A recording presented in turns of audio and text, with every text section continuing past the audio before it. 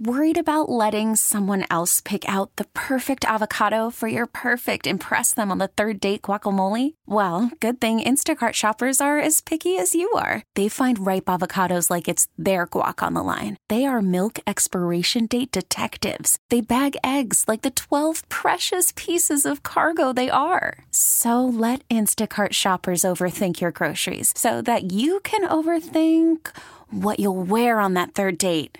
Download the Instacart app to get free delivery on your first 3 orders while supplies last. Minimum $10 per order. Additional terms apply. All-star closer Kenley Jansen, we have a question. What's the best podcast of all time? Baseball isn't boring, baby. I'm Rob Bradford, and every single day I'm sitting down with the biggest names to show you this great game is the greatest game. It's my podcast. It's my passion. It's a cause I started more than 2 years ago and is now the most prolific national daily baseball pod there is. Another fact. So jump aboard the BIB Express. Follow and listen to Baseball Isn't Boring, presented by Wasabi Hot Cloud Storage on the free Odyssey app or wherever you get your podcasts. It is a Monday, and we check in with CBS business analyst and host of Jill on Money Saturday nights here at 8 o'clock on CCO Radio, Jill Schlesinger, here on the John Schuster Coldwell Banker Hotline. Hi, Jill. How are you? I'm great. How are you guys doing? We're doing great. A little warm here for this time of year for Minnesota. Give me the temp. Give me a little temp. Right now, well, it's 20 right now, but it's going to be in the mid-30s every single day this week. I know, What right? cold? What cold? What right? cold? And I'll tell you where things are heating up a little bit. Yeah. You want to know? Yeah. How about the stock market? I just noticed that Dow's up about 181. NASDAQ's up 100 right now. On Friday, Yeah. the S&P 500. I don't even look at the Dow because, that's just Right. 30 stocks, right? But the S&P 500 big stocks. There was a lot of worry about how stocks would do last year in 23 because 22 was such a rotten year and stocks came roaring back. I know it was the big tech that really drove the stock market higher, and really November and December were huge, huge months. And then the beginning of the year starts and there was a little sell-off. People got nervous again. And then slowly but surely things came back. And on Friday, the Standard & Poor's 500 index closed at a new all-time closing high. Now, why is this important? It's not really important. It is a milestone, though, and it took 2 years to get to another new closing high. It just shows you how important it is to stick to your game plan and not get deterred when things go awry. Because if you sold in 2022 or maybe the end of 22, you said, I'm just going to hang out and hide in my money market. I'm getting paid 4 or 5%. Seemed like a good idea, except then you missed the whole recovery. And so whenever we get tempted to make a decision like that, I encourage everyone to just sort of deep cleansing breath and say, wait a second, I got a game plan. Why am I messing with it? It's so true. And it goes back to something that I know you've said many times. Don't be checking the 401k every day. Because Gosh, it's it is just such dumb. It is just a bad trap Yeah. to fall into. Now, you want to go out and have some fun and trade some stocks just for fun? Sure. I'm cool with that. Right. I mean, it's like you want to go to a casino, you want to say, I'm going to have a certain amount of money and I'm going to play with that money and it will not change my life. Sure. And if you want to just check your portfolio of like your 3 fun stocks that you want to follow, Yep. Great. But don't be messing with your 401k or your real money. You have a fun money account.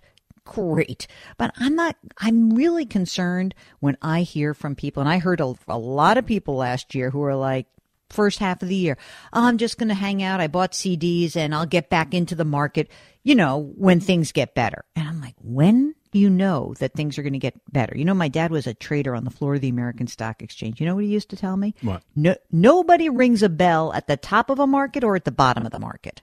You just have to stick to your game plan. Yeah, that's so true. Jill Schlesinger is with us, CBS's business analyst and the host of Jill on Money. A couple of reports coming out this week. The gross domestic product on Thursday. Yeah. Funny thing happened on the way to 2023 where we thought we were going to have a recession. Yeah. We didn't. Thank you, Thank consumers. goodness. Exactly. Thank you, consumers. Oh, by the way, I just will also tell you that thank you, consumers, but also thank you, manufacturers who spent money and government, state and federal government spent money. So we're going to get a GDP report. We're going to find out that growth, third quarter growth was crazy. We grew at an annualized pace of 4.9%. We're probably going to be at 1.8 or 1.9% for the fourth quarter. But for all of 2023, that means the economy grew, gang. And that is a shocking result. A year ago, almost every single economist that I spoke to and every single strategist from Wall Street, there was, it's going to be a recession. In fact, all those ding-dongs over in Davos, where all those rich people hang out. Yeah. I've never been invited, so that's why I call them ding-dongs. All those people were like, there's going to be a recession. It was almost universal. And why we think that they know better than anyone else, they don't. Right. And so I would say the GDP report's going to show that the economy expanded. And I think that that's an important measure. I also think that we're going to see whether or not people spent as freely as it seems like they did in December, because we're going to get something called the Personal Income and Spending Report out on Friday. And, that does a better job of really of kind of itemizing month to month where the money is being spent, services versus goods. And there's also a measure of inflation inside of that report called the PCE index. Fun to say, gang, at a dinner party. And that is something that the Fed watches quite a bit. So we'll see whether the PCE index shows that inflation is softening. Jill Schlesinger, I got 10 seconds. Interest rates, will they be cut later this month? No way. Not even in March, and maybe not till the second half of this year. Okay. Awesome. Joe, always great to talk with you. Thanks for being on with us. Thank you for not asking me who's going to win the Super Bowl. That'll be for next week. Okay. Fine. All right. Thanks. See ya. Jill Schlesinger, 8 o'clock Saturday nights here on CCO. Love her. 8:57, traffic and weather. Coming up. All-star closer Kenley Jansen, we have a question. What's the best podcast of all time?